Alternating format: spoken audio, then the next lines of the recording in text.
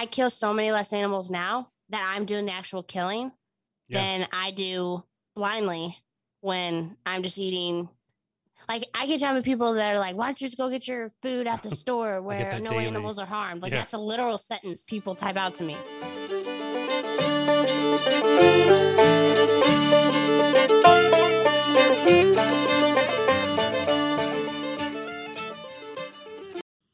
All right, welcome back to the From Field to Plate podcast. I'm here with Sarah Rowe, and I don't know, I'm looking at the picture and just loving the dreads and loving the lifestyle. It's a very fitting hairstyle for me because I don't like to brush my hair. So I'm bald, and so it's a very fitting lifestyle for me to not have it, because I hated when I grew up brushing my hair and combing my hair, being like a little crazy surf kid in California. And I had like Little House on the Prairie, like just super straight. I couldn't do anything with it. Just really like Wednesday Addams hair. And I don't know, I feel like the dreads fit me more. My hair was so clean looking. And now you're like, oh, I live off the land. And but speaking of that, I mean, you have kind of a cool career for only being, 30 years old. I thank you. And let's see, you've gone, professional wrestling, where you got to beat up other chicks for fun and do that. Married a wrestler, which he's an amazing dude. If you haven't given him a chance, I think it's like Eric the Viking on social media. Go check that out. And then you guys started like a TV show where you guys are talking about your homesteading. And then I think the most important thing to me is you became a mom. And I think that was huge. Just being someone on the outside watching in and being friends, watching you embrace that and take that over from, as a dad who's doing it. I love seeing you just put yourself out there completely as a mom. Thanks. It's kind of, like it's a super intimate part of my life. And like a lot of people have, something to say about it. So it definitely is, it's scary, but I think worthwhile. Like my Instagram used to just be like, just all wrestling based. And I'm a lot more than just a wrestler. Like now I'm all I am is other things than a wrestler. So when I got released from WWE during COVID, I was like, man, my social media kind of sucks for me to be on right now. Like it's all just wrestling. And, it was kind of, not jaded by the wrestling world, but, it hurt my feelings. So I didn't want to be surrounded by it. So getting to be a part of like the outdoor homestead, homemaker, like mom community was very, very helpful for me for sure. Yeah. And I think I was talking to my wife about it and I was showing her stuff because a lot of women are really scared to put themselves out there with the whole breastfeeding thing, with the whole being a mom, with even putting their kids on social media these days. They're very, kind of ashamed by a lot of things. And they want to, especially a lot of the influencer moms where it's all about their persona. It's all about them being perfect. It's all about them. And I think what is encouraging about yours to a lot of women is that you're like, I'm not perfect. Like, here, here's my naked kid running through the forest. I am a breastfeeding mom. Like I've breastfed probably 5 times a day. Like it's very much a part of my life. And I swear by it. Like I understand why people like choose not to. I don't agree with it, but I definitely understand why. Like breastfeeding is freaking hard. It's one of the hardest things I've ever done in my life. And while I will do it until my son quits, I don't like it. Yeah. It's hard. It's demanding. It's painful. It's like my hormones from a hormone standpoint, just for me alone, it's not ideal for me to be breastfeeding hormonally. Right. Like I'm not able to recover. Like I'm hungry all the freaking time. Like it's just, I'm not the self I've known for, 28 years, I guess 27. I've been breastfeeding and pregnant for a long time, but yeah, it's definitely hard. And I like to preach that like, it's okay to say that it sucks and it's okay to say that it's hard. Cause you have kids, you freaking love your kids, but it freaking sucks sometimes. And I think it's healthy to say that out loud. No, I agree. And I remember when my wife was talking to, there's a girl at our church, she's in her 20s and she's having a baby for the first time. And my wife looked at her and goes, hey, pregnancy sucks. Having a baby sucks. Like, and she's like, well, no. She goes, everyone's going to tell you that it's all butterflies and rainbows, and you won't remember the pain once you get out of the hospital and you see their little face. She's like, bullshit. Like Oh yeah, it's 100%. it sucks. Like I've got a 12-year-old and an 8-year-old, and my 8-year-old still comes up in the middle of the night like, I'm hot, I'm tired. It's like, you're 8 years old. Stay in your freaking bed. Like Yes. we haven't slept a full night for like 12 years. You know? Oh yeah, I don't doubt that at all. Like I until probably I think like less than a month ago, Cash started only waking up once a night, which was huge. He only woke up every like hour and a half for a long time. I started really lowering my stress levels myself. Like I had like a Dutch test, was like a hormone test, and my cortisol levels were freaking out of this world. And I'm sure it's from like always being in a state of stress through like wrestling mentally and emotionally and physically stressful. Like my life has just been stressful. I mean, we're, modern day living. That's just how it is. And I think because my cortisol levels were high, because he was breastfeeding, they get my hormones. I think his were high too. So he was having a lot of trouble and I sleeping, and I didn't know why for the longest time. So I got my cortisol levels fixed, and well, not fixed, but better. And he starts waking up once, but I think he's about to start talking. So he went to bed. He didn't nap yesterday. Went to bed at like 7 p.m. Woke up at 2 a.m. ready to party. Didn't go back to sleep till 5:30. And then we woke up at 9, which is too late to wake up at a farm, but I got to sleep. So this morning I had to move cows. I had to put up new fencing. I run another farm too. So I had to go over there, which is a horse farm. Had to take care of the horses. It's like 100 degrees here today, which is very atypical for Northern Ohio. So I had to make sure the horses had plenty of water. Because horses are super bougie. My cows are fine. I can just let them out. But Right. horses, I had to make sure they had like inside, had to make sure their fans were on. So I was running around like, yeah, it's crazy life. So let's talk a little bit about like what I know kind of the story, but for people that are listening, what kind of thrusted you guys into that homestead farmer lifestyle from being in the, kind of the extreme? And I've heard it from your husband, but like on your perspective, what really, cause it's not easy.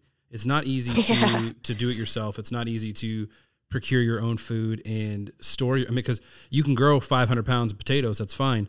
But what do you do with 500 pounds of potatoes, and how do you store it? And, it's not, I think you and I and many other people, we get categorized into this prepper, group. Mm-hmm. And yes, in a sense we're prepping, but we're not prepping because we're, like the 1950s going down in our bunker because we're afraid the Nazis are going to bomb us. We're prepping because of like what we see in society and how food costs and all that kind of stuff. So like, at what point did you and, Ray decide that this is the lifestyle we were going to do and kind of just dove full force into it?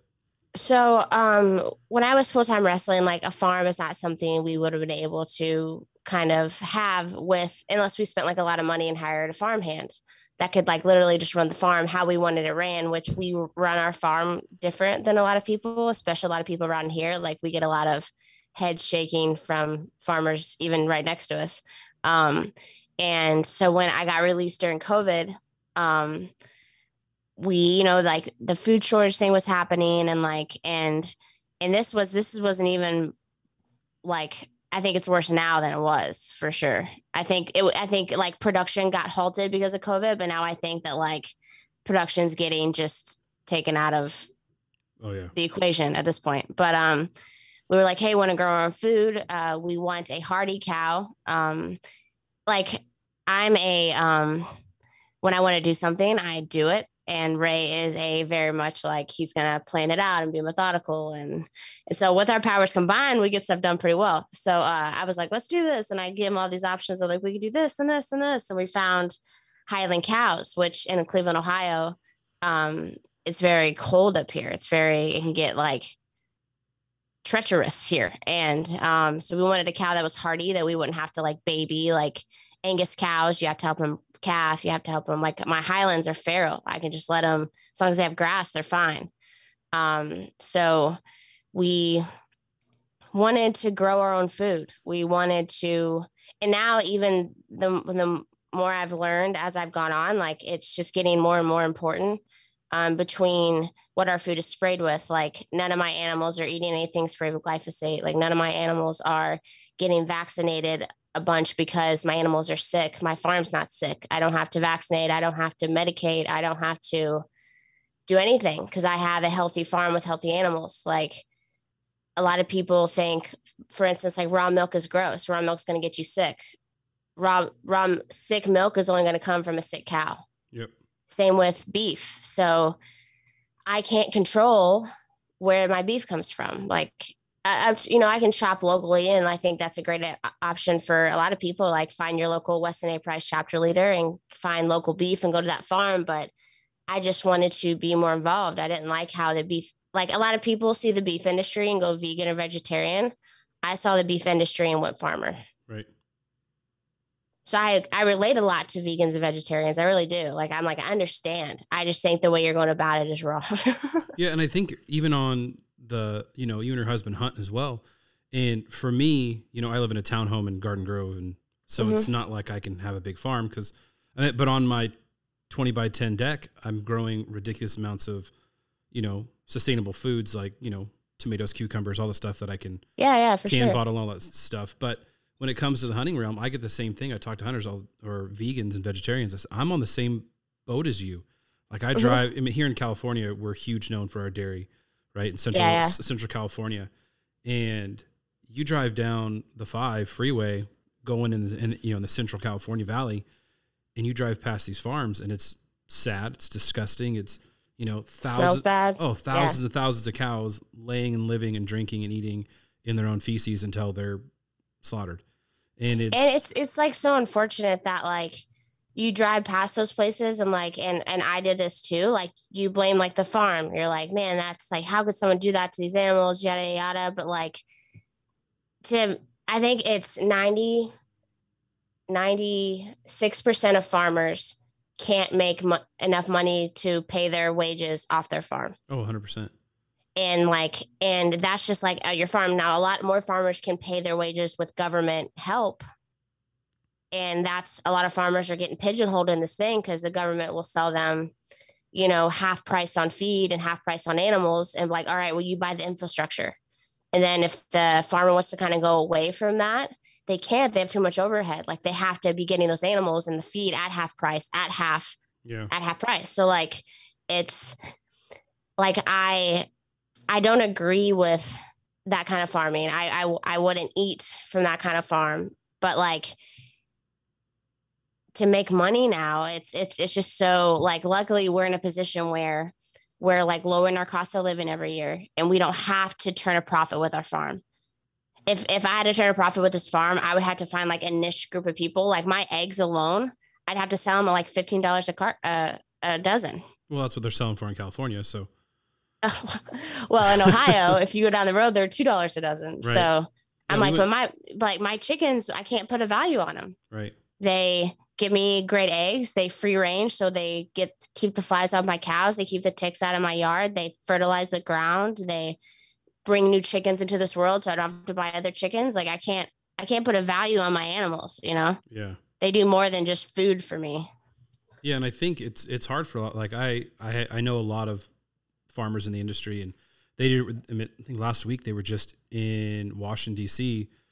with the National Dairy Association when they were fighting for these dairies and stuff like that, and talking to my friend Nikki Boxler and some of these other big farmers that I know that were down there who were advocating for this stuff. And they're in the same boat that you're talking about, where during COVID, they were having to dump milk trucks because they were like, oh, we don't have production for it.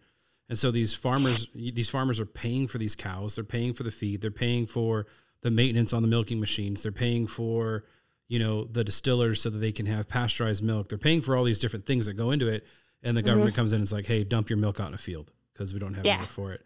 And you look at all that kind of stuff and you look at just the way the world's going. And I don't understand why people make fun of preppers. I don't understand why people make fun of homesteaders. I don't get it, because the reason that these farms are producing mass amounts of what they're doing and they're having animals live in these conditions is because it's a supply and demand.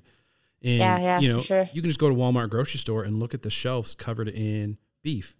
Well, how many Walmarts are in the U.S.? I mean, I know that just in my town alone, there's 12, and all of those have to be supplied with beef, and all those have to be supplied with eggs and chicken. And so you start to look at this saying, okay, well, that's why they're, and I don't know. but I'm encouraged when I see you guys doing your stuff and seeing, someone asked a question like, how are your cows? I was telling them I was going to talk to you, and they're like, oh, ask her how her cows are. I'm like, My cows are beautiful, happy, and healthy. Like we have to keep our bull separated for like 3 months out of the year. We don't want him calving the girls. He would have been breeding the girls too early, so they calf in the winter, or breed him too late and they calf in the summer. So they could die of the cold, they could die of flight strike. So we just let him out. So he's back on pasture. Like this is like prime time for cows right now. Like my cows are the happiest they'll ever be. They're on, like when we moved here, it was just dirt outside because the guy that lived here before here just did corn, and corn just, devastates the ground, just layers of topsoil after topsoil just gone. So we came in and we planted pasture and we put the cows on the pasture. And so they're eating it. We take half and leave half. We do what's called rotational grazing. So it just fertilizes the crop. Like it's hard for me to walk through the grass. It's so thick, and putting the cows on that every day, like we get them a fresh strip every day, and they're just happy little freaking cows. Flies are a little annoying right now. I'm having a hard time naturally combating the flies, but working on that. But they're super happy. My Jersey cows are they'll be, those are gonna be our dairy cows. They'll be in milk this time next year, and Highlands are great. We actually decided, I think what we're gonna decide to do here recently, I think we might, because we're just a beef farm for us and a dairy farm for us. And we have a bull right now who we have to separate, a lot of the time of the year. We have to sell because usually, like, luckily, he'll breed the girls, they'll have a boy. We let the boy keep his balls for 9 months. We steer them, and then we butcher them in about 2 or 3 years, hopefully. But if he has a girl, we have to get that girl out of here in like 9 months. yeah, Because he'll breed his daughter, and then, that's no good. So I think we have decided because Wally's back feet, our bull, his back feet are bad. I think the three Highlands we got initially, I think they were malnourished as calves growing up. So they're smaller than just like typical Highlands would be. yeah. So Wally, our bull, has like bad feet. Like it's called sickle hooved. So he like sits on the back parts of his feet. So they kind of like, they curve like up. skis. Yeah. So, and he's only 3 years old. Like Highlands shouldn't need their feet trimmed ever. And if they do need them trimmed, they're like 12 years old. So I think we're going to cull him in November. We're going to talk to you about coming down here. I don't know. I'm down. It'd be best to have you come down for the slaughtering part or the quartering part. I've slaughtered plenty of deer, right? This is the first time, because our cows age. If a cow is over 2 years old and you take it to a butcher, you lose all the T-bones and all the spine off the cow. Right. They just throw it away because of mad cow disease. And I mean, they're obligated to. So we want to butcher here because it's important to me that it's real important to me that we do that. Right. And I'm hoping that we're going to call him. We'll have him in November because we ate a whole Highland. It'll be 6 months and the whole cow's gone. That's how much beef we eat. Well, yeah, your husband's like literally huge. He eats 2 pounds of beef a day at least, and I eat a pound of beef, and our son isn't even eating right now. He's still breastfed. So well, and he's going to, because he's like a beast. Yes, like he's already 34 pounds and he's 16 months old. Oh yeah. Every time I see a picture, I'm like, dude, that boy is going to be freaking, he's going to be picking up cows and walking with them. Like, come on, he already chases chickens. So he'll just chase cows as, Yeah. But so we're I already told your husband that just let me know whenever you guys want me to come out, and I'll come out. Yeah. I think we have a guy too that can help with like it's this butcher that contacted me. He's from Rhode Island. Cause like, we have to dry age the meat, right? So we're like with you, like I'd hate to fly you down to just slaughter it, you leave, and then have to like fly you back in 2 months. That's just not, it's a lot of money. So I think having you for the slaughtering and like the skinning and the quartering, and then having the other guy maybe for like because I've done plenty of deer, but cows and I've been raising this thing for years. Right. I don't want to mess it up. Right. That's 3 years of my time gone. So so we're going to butcher him in November. Cause you can only butcher grass-fed cows once a year if you want to do it right. And butcher him, and then I think we're gonna start AIing our girls who want bred. Mm, That way, every cow born at Roseborg can be used for meat, right. every single one. Because even too, we have one Highland. Her name's Sushi. She's kind of an asshole a lot of the times, and I'm like, maybe we should call her. Like, why do we want to deal with that? And but she gets bred, and I don't want to butcher a cow that has a 5-month calf in it. Right. Especially if that calf's going to be a boy, and I can steer it and have a whole another cow. So I think for our farm and for our purpose, what we're doing, like we're not breeding and selling cows. I think AIing is going to be the way to go for us as it stands. That this decision was made yesterday. So, So it could all change. You never know. yeah, I think it's going to stick, but Wally's definitely ready to be butchered. He's old enough.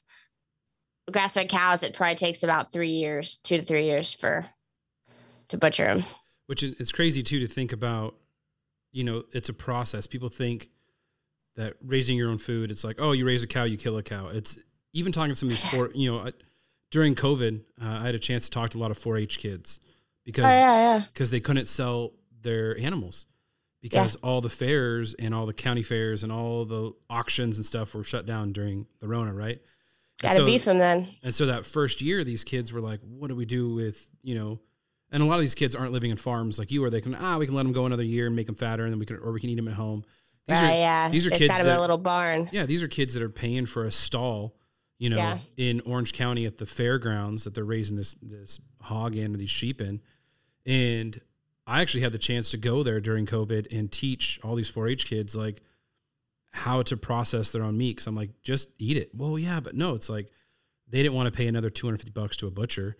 And so we went over there. And if you can even get it, like at that point, butchers were so like, even today, you can't get into a butcher. Yeah. The demand is so high. Like we have another Highland farm about a half hour from here, and they are just a beef production, and they go to this guy isn't even USDA certified. He's just Ohio certified. Yeah. And they can't get into him. Yeah. And it's crazy, but we sat there with all these kids, and I think there was like 30 kids. They had 30 big old fat, 250-pound hogs. And we used the fairgrounds. We used like the stockade area. We hung these up and went through this process of these kids. And we're like, now you can take this meat home. And it was crazy to see these kids that had raised an animal for a year and they're used to selling the animal. Mm-hmm. And then all of a sudden half these kids are now raising 2 because they want to eat one at their home. And then they want to sell one to pay for the 2 that they're raising. And it's this crazy cycle. But one of the things we were talking about with these kids was the time and effort it takes to raise an animal. And people don't understand that, you do get to know this animal. You do get to, you pet it, you clean it, you take care of it, you whatever. And then when it comes time to it, becomes food. And a lot of these kids were getting razzed in school, and they're getting, hate emails and hate this on social media. And it's at the end of the day, those same kids that are hating it are going to McDonald's and buying a cheeseburger. And we are so disconnected from that as just a society. Like, so I actually wrote a children's book. It's coming out in the spring of 2024. It's called From Our Farm to Our Table. And it's about kind of talking to your kids about where your food comes from. And it's such an important conversation. And it is a hard conversation to have, that your food has a face, and that, because a lot of people think things that make them sad are things that are wrong. Right. And that's not true. Just because something's sad doesn't mean it's inherently like wrong. Yeah. And when we butcher Wally, I mean, you'll probably be here for it. I'm going to cry like a freaking baby. Like right. That was one of my first, had 3 cows were my first cows, and he was one of them. And he's been the only bull we've had on this farm. He's like the leader of our farm. So butchering him is going to be, he's like our most vocal cow. He like licks my hands. Like he's so sweet. And it's going to be a hard day when it's time to cull him. He's given his life to feed my family, and that's not something I take lightly, for sure. Yeah, no. And I think that's where it comes down to people who are, we get called mindless killers and blah, blah, blah, blah, blah. You look at the death threats that I get, and I bet you get them too. And it's my son too. People are freaking crazy. Oh yeah. I got told one time they're going to string my daughters up from a flagpole like I do deer. Yeah. I'm like, what the, huh? But I look at this whole living off the land and living with your animals. And I shot a bear in Alaska and I started crying like a freaking baby. Right. Yeah. And the guy looks over, like the camera guy's looking over at me. He's crying. My buddy who lives in Alaska with me, he's crying. And we had a guy that was not a hunter. He was just a photographer, just there to photograph. And he's like, what? And I said, I don't like killing. Like there's not a desire in me to go kill something. Yeah. But I know that the only means to what I want, how I want to feed my family is that I have to kill and I have to take a life. And it's not, I use the word harvest. A lot of people use the word harvest, but harvest, I think, kind of puts that sugar coat. So a lot of us don't feel bad when we say, oh, we're going to go harvest our cow, or we're going to go harvest a deer. It makes it so people are like, oh, they're going to harvest. But no, I took a life. I killed. I took this animal off of this earth from its last breath. And I don't take that lightly. And I don't expect anybody to take it lightly. And if you didn't cry over your cow, I think there'd be something wrong with you. Yeah, especially because it's going to be like with hunting, the deer is scared of me. The turkey is scared of me. The bear is scared of me. Wally's going to think I'm just coming up to pat him. Like I'm freaking going to get emotional just talking about it. Like it's going to be hard, real hard. Yeah. But I think that's where that story and that circle of life really come into play, and where you can actually, you actually have a whole new avenue to teach your son and teach other people who are kind of frustrated on the issue or don't understand it, because I guarantee it's going to be documented. You guys are going to document this whole thing, and you guys are it's going to be a learning experience. And I think that's the best part about what you guys do and what I do, is that we are not in this for ourselves. And I can see that with the posts that you post and the stories that your husband posts. We do this because we enjoy this and we love it, but we also do it because we want other people to understand it. And we're not scared to get out there and talk about it. We're not scared to, piss people off with our narrative. And I think that's kind of one of the things that I really respect about, you and Ray, is that you guys just don't care. And this is our life in a positive way. Cause I get that all the time too. Like, oh, you just don't care. I'm like, well, no, there's a difference. Like, I'm not an asshole about it. I'm not judgmental. I'm not super preachy, but like, it's very safe to voice certain opinions, right? It's very safe to be pro this, anti that, whatever. It's not safe to speak to a lot of the opinions I have, but they're not bad opinions. Right. They're just not what that's not what the media currently is, like putting on a spotlight. It's kind of a thing that has been kind of demonized. So people just do it and don't talk about it. Yeah. And especially here in Southern California, in Ohio, it's got to be a lot easier for you to do what you do. Yeah, for sure. Being a hunter, homesteader, fill in the blank, living in California, it's the opposite. I feel bad for my daughters when, my oldest went to school and she had venison summer sausage, and she was sitting there and one of the kids is making fun of her because they're like, you're the only kid in school eating deer. Oh, you're such a hick. You're such a redneck. You're such a this. You're such a that. And my daughter, they're so mean. My daughter gets in the car and I go, well, what'd you do? She's like, I just took a big old bite and said, well, you're just jealous you don't have any. And I was like, that's right. And I think, I love that. But I think that these kids just don't know, and they're being fed by their parents this narrative that's on the news, and all the stuff that's going on with guns and everything else. I can't tell you how many people at my church and my mom's church gave me calls and emails like, what are your thoughts on this? And why are this? And I'm like, you don't care what my thoughts are on it. You don't care what you don't care what my opinion is. You have never touched a gun in your life, but you've heard on the news how evil and how destructive and how bad they are. So therefore, I'm evil, I'm bad because I own guns, Yeah, and even when someone like I get a lot of people asking me, like, I'm curing my allergies with being metabolically healthy, right? Yeah. Like it's something that's taken me a long time. I'm still working on it, but like it is getting better. It's not like a quick fix. So like if someone asks me about hunting or asks me about my allergies or asks me about, and I'm like, do you really want to have this conversation?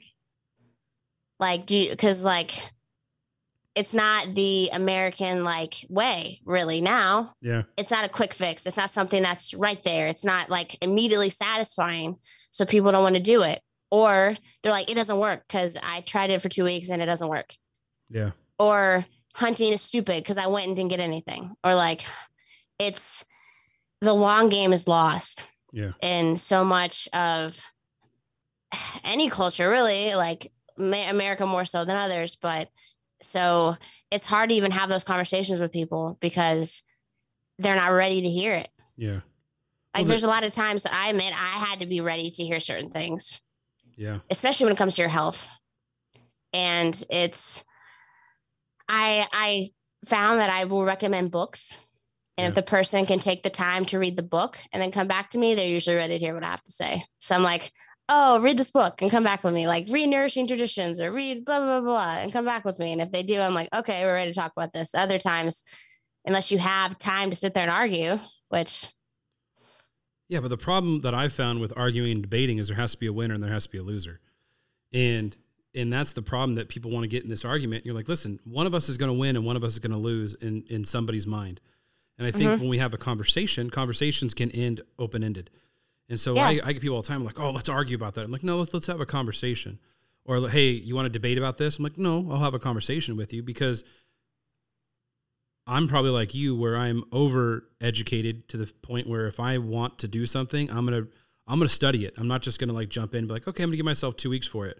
I mean, I get books. I watch podcasts. I'm watching documentaries. I'm doing everything. And I can, as much info as I can before I even start it.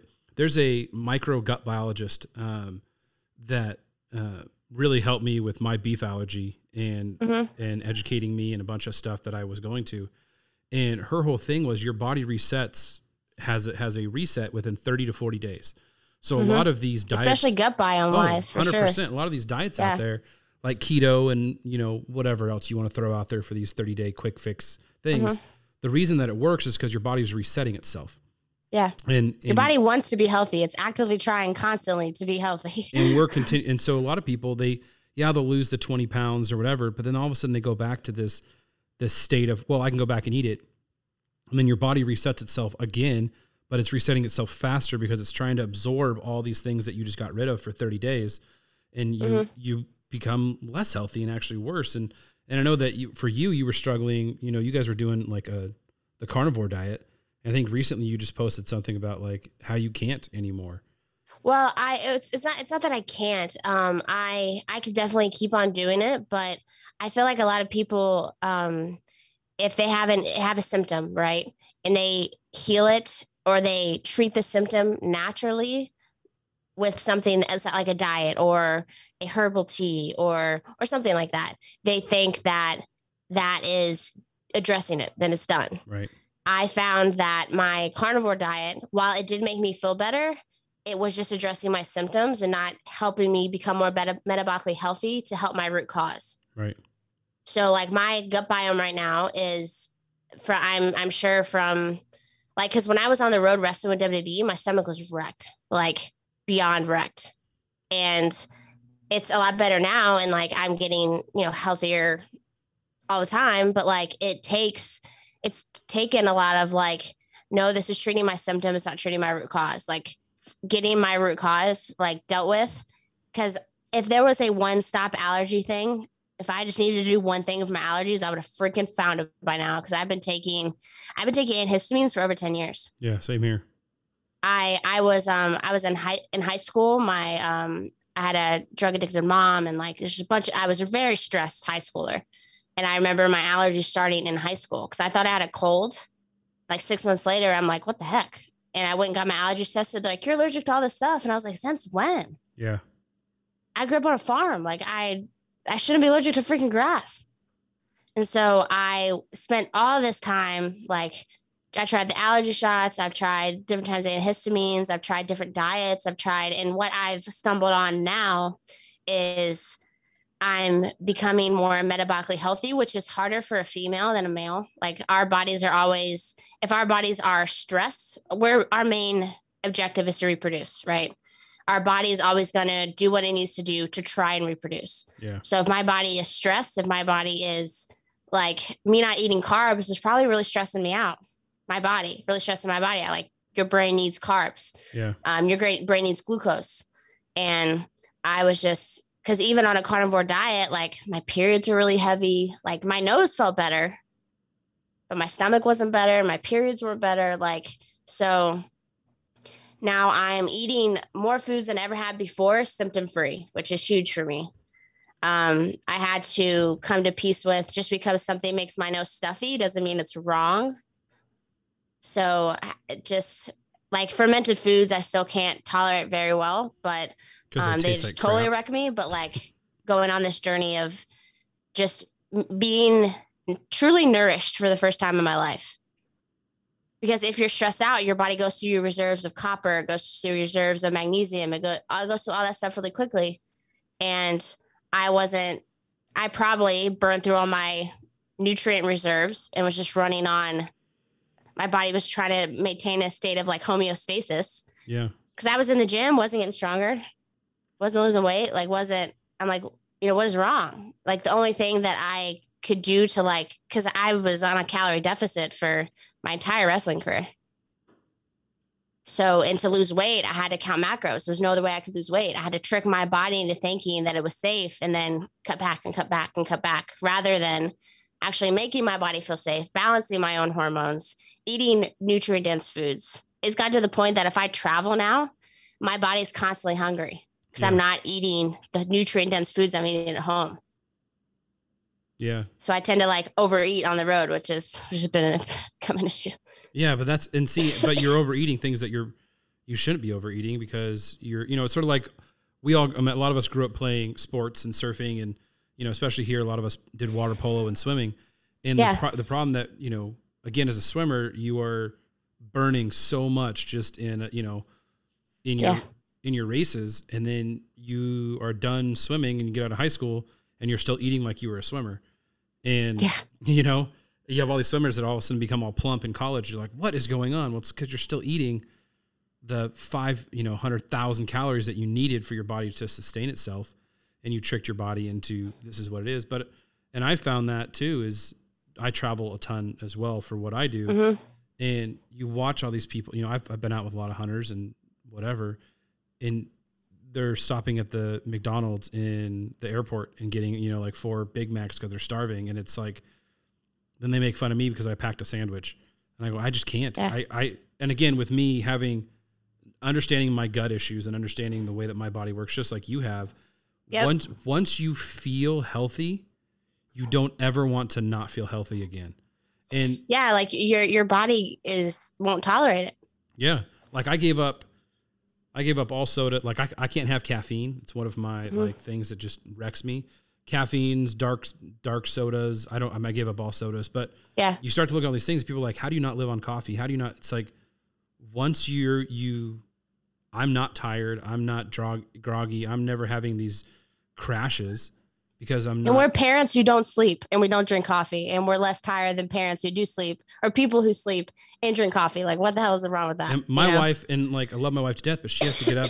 She has to get up and have 2 cups of coffee in the morning, and then she'll have one when she gets to work. And I told her, I go, it's an addiction. No, it's it's an addiction. Just like alcohol, just like smoking, just like anything else. Your body is craving and desiring this. There's these 2 dudes I hunt with, the Gill brothers from Texas, and one of they drank a lot of alcohol. They started hunting with me, and they realized that, wait, you can hunt and not drink alcohol? Like, wait, that's preferably, honestly. Yeah, but you think about like Texas boys, right? It's like, oh, that's the first thing you do. You go to some of these blinds, they have ice chests full of beer in the blinds when you're hunting deer. It's just what you do. It's like, part of like the culture almost. Yeah. 100%. And so like, they don't drink anymore because they realize that like the way it was jacking up their bodies, they're not chewing and dipping anymore. It's like all these different things they were doing. They're like, wait, you can do that and still have all the fun. And, it's like they're healthier, they're better. And you can really make an impact on people. And I think for you personally, continually sharing that, I think you even shared in your story, like, hey, do you want to know more about it? It was like 98% that people were like, yes. Yes. I'm working on kind of, because I work with a lady, her name's Kimber Malden. She's, I found her on Instagram. She's a big, preacher of, especially like women's pro-metabolic health, and how things like fasting and cutting out carbs and things like that how are just like stressors on a woman's metabolism and a woman's body, and like kind of digging deeper into those reasons. So like she understands this much better than I do. But I'm kind of trying to figure out how to start explaining to people in my own way, like what being metabolically healthy means for me. And I know I met a lot of people being like, well, I don't have these foods that you have. And like, I'm like, shit, I'm sorry. First of all, that sucks because my foods are amazing. But not everyone, like, it's hard to call myself like sick, because like besides my nose, I feel great. My allergies will just freaking like punch me right in the face. Like, Yeah. For instance, I've been doing fantastic. Haven't taken a histamine in like 6 days. It's been the first time in 10 years. It's been 6 days, no antihistamines. And last night, I don't know what happened, but like hit me in the face. My like eyes were swollen. My nose was itchy. My face was swollen. My like chin was itchy. My throat was itchy. And I was like, ah, it was so hard not to just like be like, Zizal, take it. I do take like nasal crom. It helps like the mast cells in your nose, but it's not a histamine. So, Well, it's funny too, because I was just reading, because I'm huge on allergies as well. And, even when I'm allergic to sagebrush. In California, like we go hunting, we hunt in all the sagebrush, and it's just like, I'm devastated. Oh, like, yeah. I can't even open my eyes sometimes. And whenever we get the winds or whatever, all of a sudden I'm like, okay, I'm done. And I was just researching this whole big thing on antihistamines, over-the-counter antihistamines, how bad they are for a male's prostate. Now, I know you're talking about but you're talking about like female, all the stuff that goes on with the female. Well, when you take those antihistamines in males, it actually like enlarges your prostate and actually makes it harder. Well, if you can't, urinate how you're supposed to urinate, you're not sleeping well because you're up all night long. And so it's all these things that I'm like, what the? And so understanding that whole process and getting away from that, like I haven't taken an allergy pill in 2 months, and it's amazing just the way. Because and the other thing too, like if you're teaching your body that it's kind of like if you take testosterone, right? Your body will stop producing its own testosterone if you do it incorrectly. So like if you're just, especially like the Zizal antihistamine I was taking, it actually blocks your body from making them, period. Right. So when you stop it, your body, not only what other allergies you were dealing with, before, but on top of that, now you're having to your body can't just digest histamines at all. Right. So, I mean, long story short, the approach I've been taking is just to nourish my body so much with copper, magnesium, liver, like just a bunch of just eating all the nutrients I can to make my body have the best fighting chance to regulate my histamines. And it eventually, like, it will work eventually. It has been working better. Like I used to have an allergy attack like I had last night, like a couple times a day. Yeah. Like I was taking like Zizals for like 24 hours. I would have, on a good day, I could take 2 a day. That's insane. Bad day, I'm taking 3 or 4. That's insane. And it's crazy when you look at, like, I was reading a medical journal from Lewis and Clark, and they were talking to a lot of the Native Americans, and they were actually going through your guys' area. And when they're making that whole trail to go west, and they're talking to all the Native Americans that are living in the Dakotas and Ohios and, you name it, all the way along all on that top part. And it was funny because to cure a lot of the things that we are dealing with today, they were using things from the animal, right? They weren't using natural things from the land. Like they weren't just like, oh, well, here, suck on this berry and it's gonna it's gonna clear it up, or hey, go smoke this whatever and it's gonna clear it up. They were using the adrenal glands from elk, which hold more vitamin C than 4 oranges. Yeah, vitamin C is huge if you're trying to fix your adrenals. And they're eating livers, they're eating kidneys, they're eating intestines. Intestines hold on to 90% of all the vitamins and minerals that are found in the animal. So when your cow eats, it digests, it's eating all of its nutrients, all of its minerals, goes into its stomach, goes into its intestines before it gets defecated out. Well, what happens is there's all of that, there's little hairs, little slime and bacterias and whatever that are actually pulling all the good minerals and everything out into the bloodstreams, but it's actually going through the intestines, right? Mm-hmm. And so what Native Americans would do is they would actually rinse out all the feces and clean it out, turn it, but leave all that mucus on there. And they would actually Mm-hmm. eat the intestines and chew it like bubble gum when they were hunting, hiking. That gave them, it was like taking a shot of whatever you can take when you go on, I don't even know what any of those are, but, like The little like health yeah, shots, like the juice. Yeah. like your wilderness athlete or Yeah. any of those type of, hey, you're gonna go hunting. You need this shot of strawberry, whatever, right? And that's what these young, natives would do. I've seen a lot about like especially in like Native American and like tribal people like the Hadza, for instance.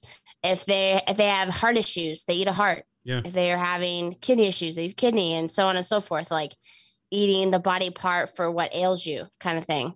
Especially has to be of a healthy animal. Right. Like a lot of the I have a friend who's vegan, and we had a conversation yesterday about, I was like, do you find it like,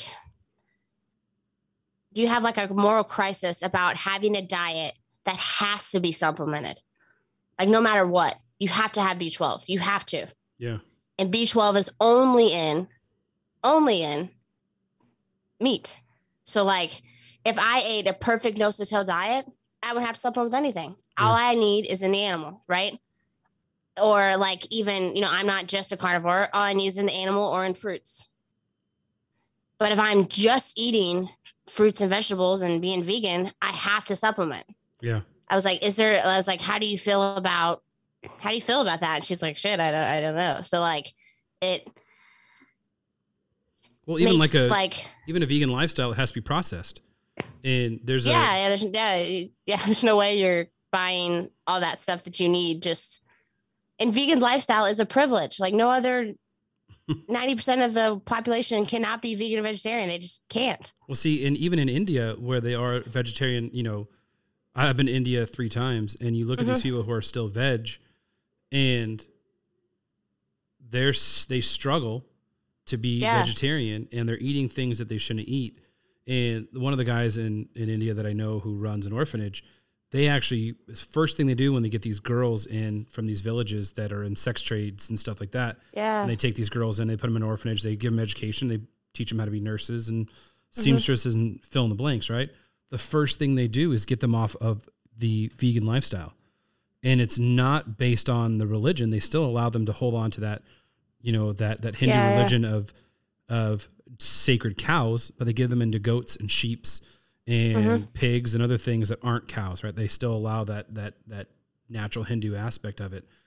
And he goes, and the first thing they do is they see all these little girls who are malnourished, struggling, super, super anemic and sick. And a lot of these girls are on their periods, who are having irregular periods or not any at all, right? Because a lot of vegan lifestyles will take away it completely because of all the estrogen that you're eating with your soys and your whatever.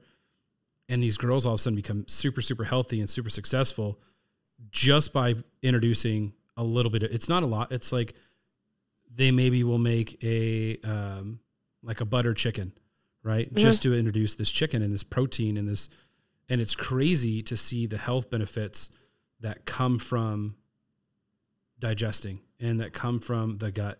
And we have friends. All right, it's what our guts are literally made to do. Yeah, and it even comes onto the whole thing with like a lot of the autism spectrums and stuff like that. Is you look at all these processed oils and sugars, and and there's evidence that it starts in utero.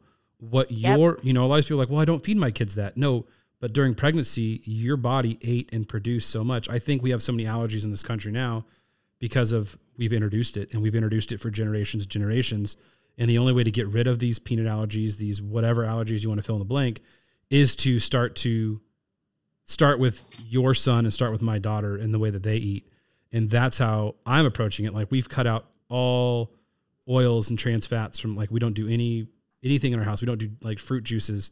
And a lot of their a lot of their friends are looking at them going like, wait, you don't have fruit snacks, you don't have this, you don't. It's like, no, my dad makes, like, I make all of our own like tortilla chips and stuff with avocado oil and like last night we had wild turkey tacos, and it's like I made the tortillas from scratch, like just the masa, just a little bit of salt and a little bit of, bear lard is what went into them. And it's, my daughters are eating this thing and they're not, but you look at the pack of a tortilla, there's like 47 ingredients when all you need is 3 ingredients to make a tortilla: water, salt, and masa. It's ridiculous. Like I feel like when you start on like health journeys, like kind of what we both are on, and you look at like ingredients lists like that, and you're like, no freaking wonder. Like, especially like here in the Midwest, like if you had a typical Midwest diet, you're lucky. Like like Ray, for instance, I'm like, he's so healthy, and I'm like, you are freaking like he'll before he got on like our diet, he would have like bouts of psoriasis, and his belly is, digestion is what it is. But like, I'm like, man, you really made out good in this. And so I think people see people like Ray and think that like that's the rule, not the exception. Yeah. Like I grew up eating freaking Tombstone pizzas and Mountain Dew, like all the time, every day. Like I'd smash a whole garlic bread Tombstone pizza and just kill Mountain Dew. And I grew up like that. Like I ate cereal every day, sometimes a couple times a day. And I freaking ice cream every day, like snack cakes. Like there was no like nutrition in my diet whatsoever. Yeah. So I feel like I'm luckier than, maybe I should feel worse than I do, but yeah, but I think that's, like you said, it starts with our kids. Like Cash is going to grow up knowing like you can eat this stuff, like you can eat whatever, but you're going to know what your body feels like good. Yeah.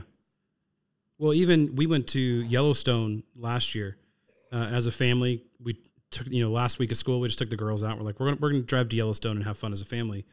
And there was a couple times where it was an 8-hour drive from one state to the next with the trailer. And my wife, we were, stopped. She's like, let's just grab something, fast food type deal. And I remember like after the second meal, my daughter was like, Dad, we can't do this. I don't feel good. So she's like, can't we just stop? You're doing it right. Right. That's awesome. And it's, my wife and I were like, yeah, but she's like, can we just stop and make a sandwich in the trailer? Like, and even my younger one's like, yeah, I just want a sandwich in the trailer. And so it became one of those deals where, okay, you're raising your kids right, because all the other kids are like, McDonald's. My kids are like, can we not stop at McDonald's? I'm like, hey, it's the only thing in the road. And they eat one cheeseburger and they're like, we don't feel good. We don't. And I think how sabotage kids, especially taste buds are. Yeah. From all the, like artificial natural ingredients and all the stuff that's literally scientifically made to make you crave these foods, and to like a lot of people, like I saw this thing and this person was like, I can't drink water. It's gross. Like I can only drink it with like people who can only drink water with like little squirts of whatever, like the your Neos taste or buds, whatever. Yeah. You need to like detox your taste buds. They are totally taken over and corrupt by all the artificial shit. Yeah. And your body doesn't know what's what. Right. No, and we're so disconnected. And that's 100% true. Because like I said, I gave up soda. Like I gave up dark sodas 5 years ago. But I would be like, I'll have a ginger ale, I'll have a Sprite, have whatever, just to get that. And when I gave it up this year completely, I haven't had one at all. And that first 2 weeks, drinking water was disgusting. And I know that's because I was like, oh, there's just no. Now it's like, I had a lemonade. We went to dinner the other night with my parents. I had a lemonade, and I was like, can I just get a water? Like, because the lemonade was just like, oh my gosh, it tastes too sugary. It tastes too.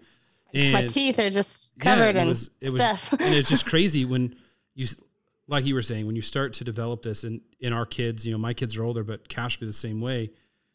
When they start to have this lifestyle and they start to understand it, and even though my girls are living in the middle of the city and your boys running naked in the woods,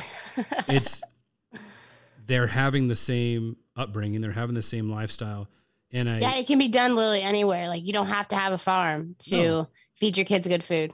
And you don't have to go, like when the pandemic hit, when it was the middle and the food shelves were empty, right? Yeah, literally, yeah. If you walked over to the produce aisle, it was full.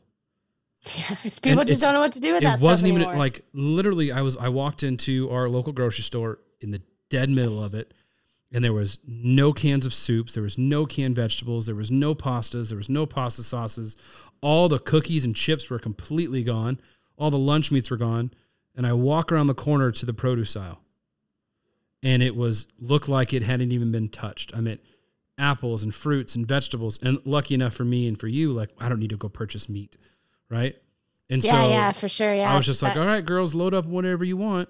And it was like, we had a basket full of everything, and we came home and we were like freezing it, canning it, doing this, doing that. We made fruit roll-ups in a dehydrator with just fresh strawberries and honey. And all these people are freaking out that they don't have food. And I'm like, what are you talking about? Like, just open your eyes and look, and you don't need to, but there was even meat. All the frozen pizzas were gone, but there were still like, chickens and breasts and stuff like that. I'm like, it became easier for people to just grab and go and freak out than it was for them to, live. And, even when the toilet paper and learn a skill. Yeah. But even like when the toilet paper was out, I was like, you got a sock that you can throw in the washing machine? Because that's the only toilet paper you need. Like I remember an episode of Little House on the Prairie when they were giving like their little squares. Mom's like, you got to go wash the outhouse squares. And it was like, that's what it was. It was a piece of material. That was your square. You used it. You washed it. You hung it back up. You dried it. Like, the society we live in, it's kind of scary. And everyone thinks that like their mortality and their well-being is up to someone else. Like, no one is coming to save you. Yeah. No one gives a shit about you. Yeah. Especially no one gives a shit about your family in the way you do. Absolutely not. Yeah. So like, learn a skill, learn how to take care of yourself. Like what a basic human function of taking care of yourself. People think that taking care of yourself is just making sure you don't, that you're not inconvenienced. Like, no, taking care of yourself is feeding yourself or like having plans in place, like connect with your local farmer to know that like, hey, if I can't go to the grocery store, like, what do you have here? I remember I used to go to a butcher, was empty, almost empty all the time. And when COVID started, freaking packed. Yeah. And I know it's hard to buy like whole cows but it's so much cheaper if you buy a whole cow. Yeah. Like they say, like a poor man ends up spending more money than a rich man because they can't buy like a lump sum at one time, Like me and Ray, like it's embarrassing to say, but we were both like rolling in WWE money, right? We didn't have care in the world.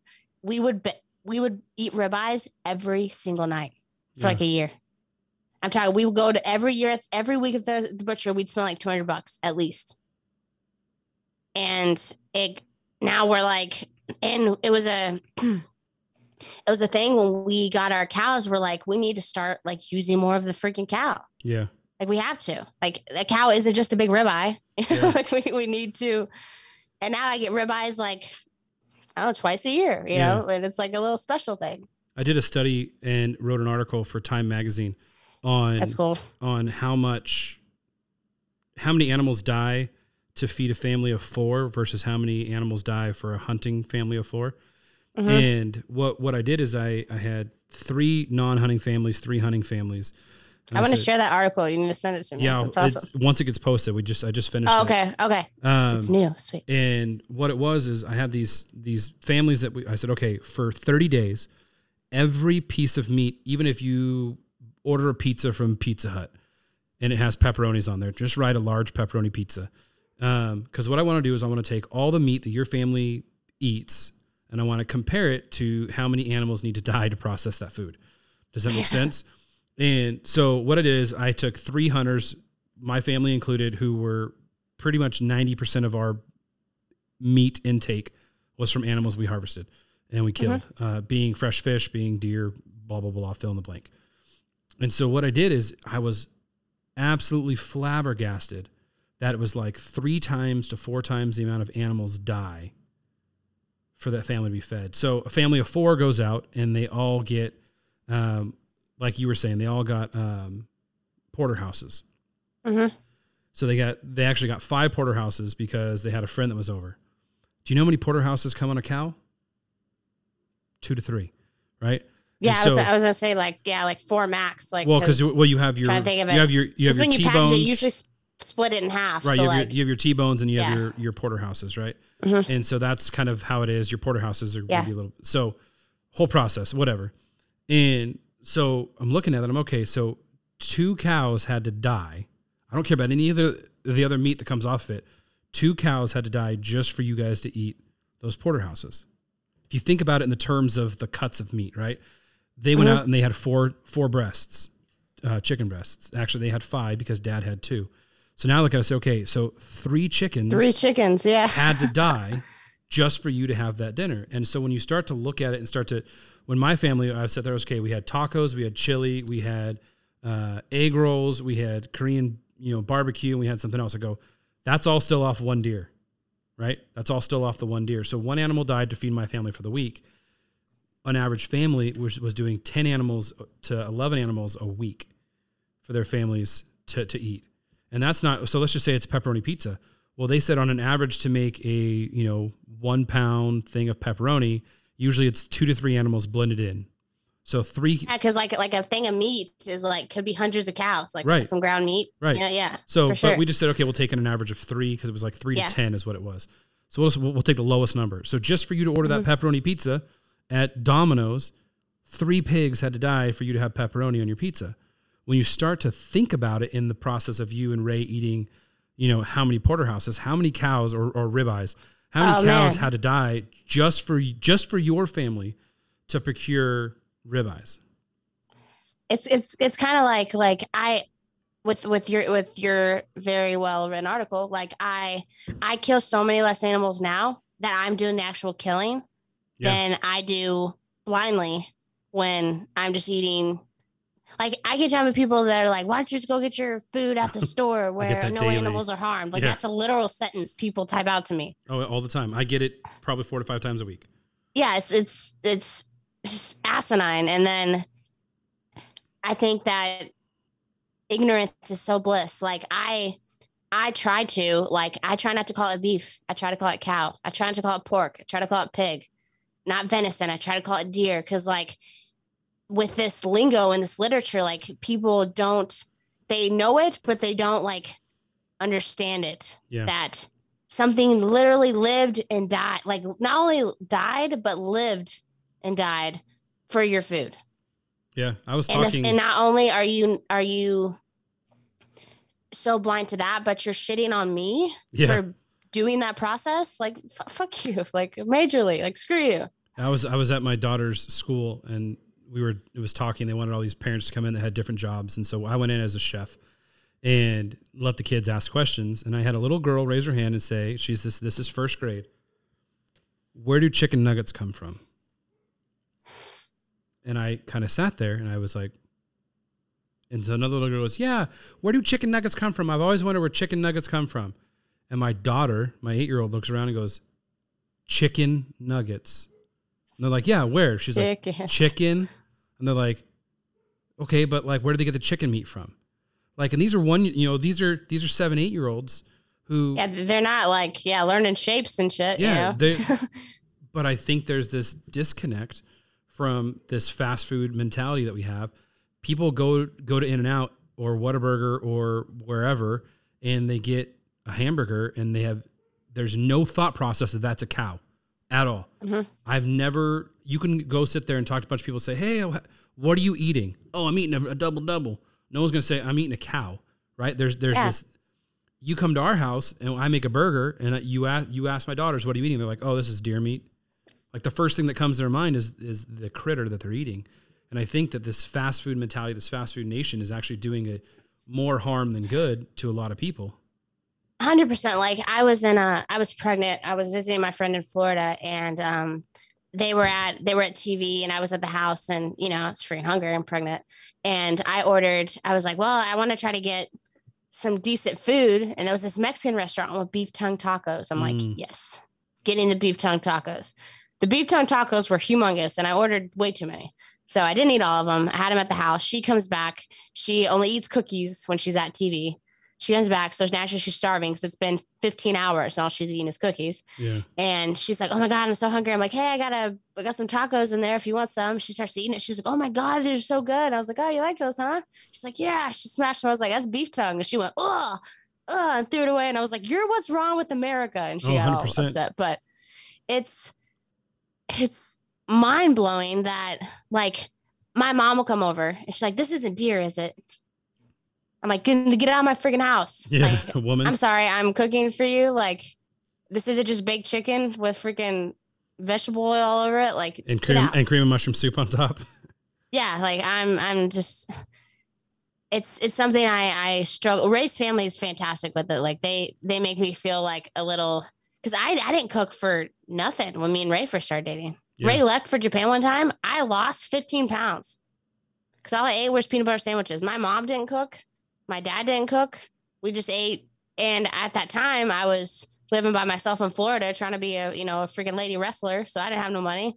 So I'm eating like if I was really hungry, I would eat like a triple decker peanut butter sandwich.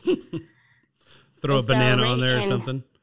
yeah, and it's like come to the point where I've seen how important food is, and I know how important food quality is, even from a like organic standpoint. Like I want to know what the soil was like because your food's only gonna be as good as the soil for beef and for vegetables and fruit. It's not gonna be as good as where the ground is. And so Ray doesn't cook at all anymore. He might smoke some stuff on the Traeger, like your shirt, but I do like I prepared bread. Like I'm gonna bake it as soon as we freaking get off here. Like I'm making bread. I'm making sure we have good carbs. And if I can't grow it here, we're buying organic and we're trying to buy it from a local farm and yada yada. So I think once you really, really understand how important food is, it becomes because I spend my whole life, I'm either taking care of food, preparing food, or I'm being food. That's my day. Yeah.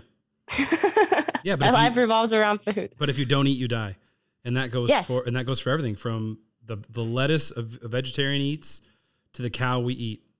If everything must die for something to live, and I think vegetarians talk about how like they have like a victimless diet. Like okay, a portion of my pasture is just for hay, right? It's for hay for my cows for the winter.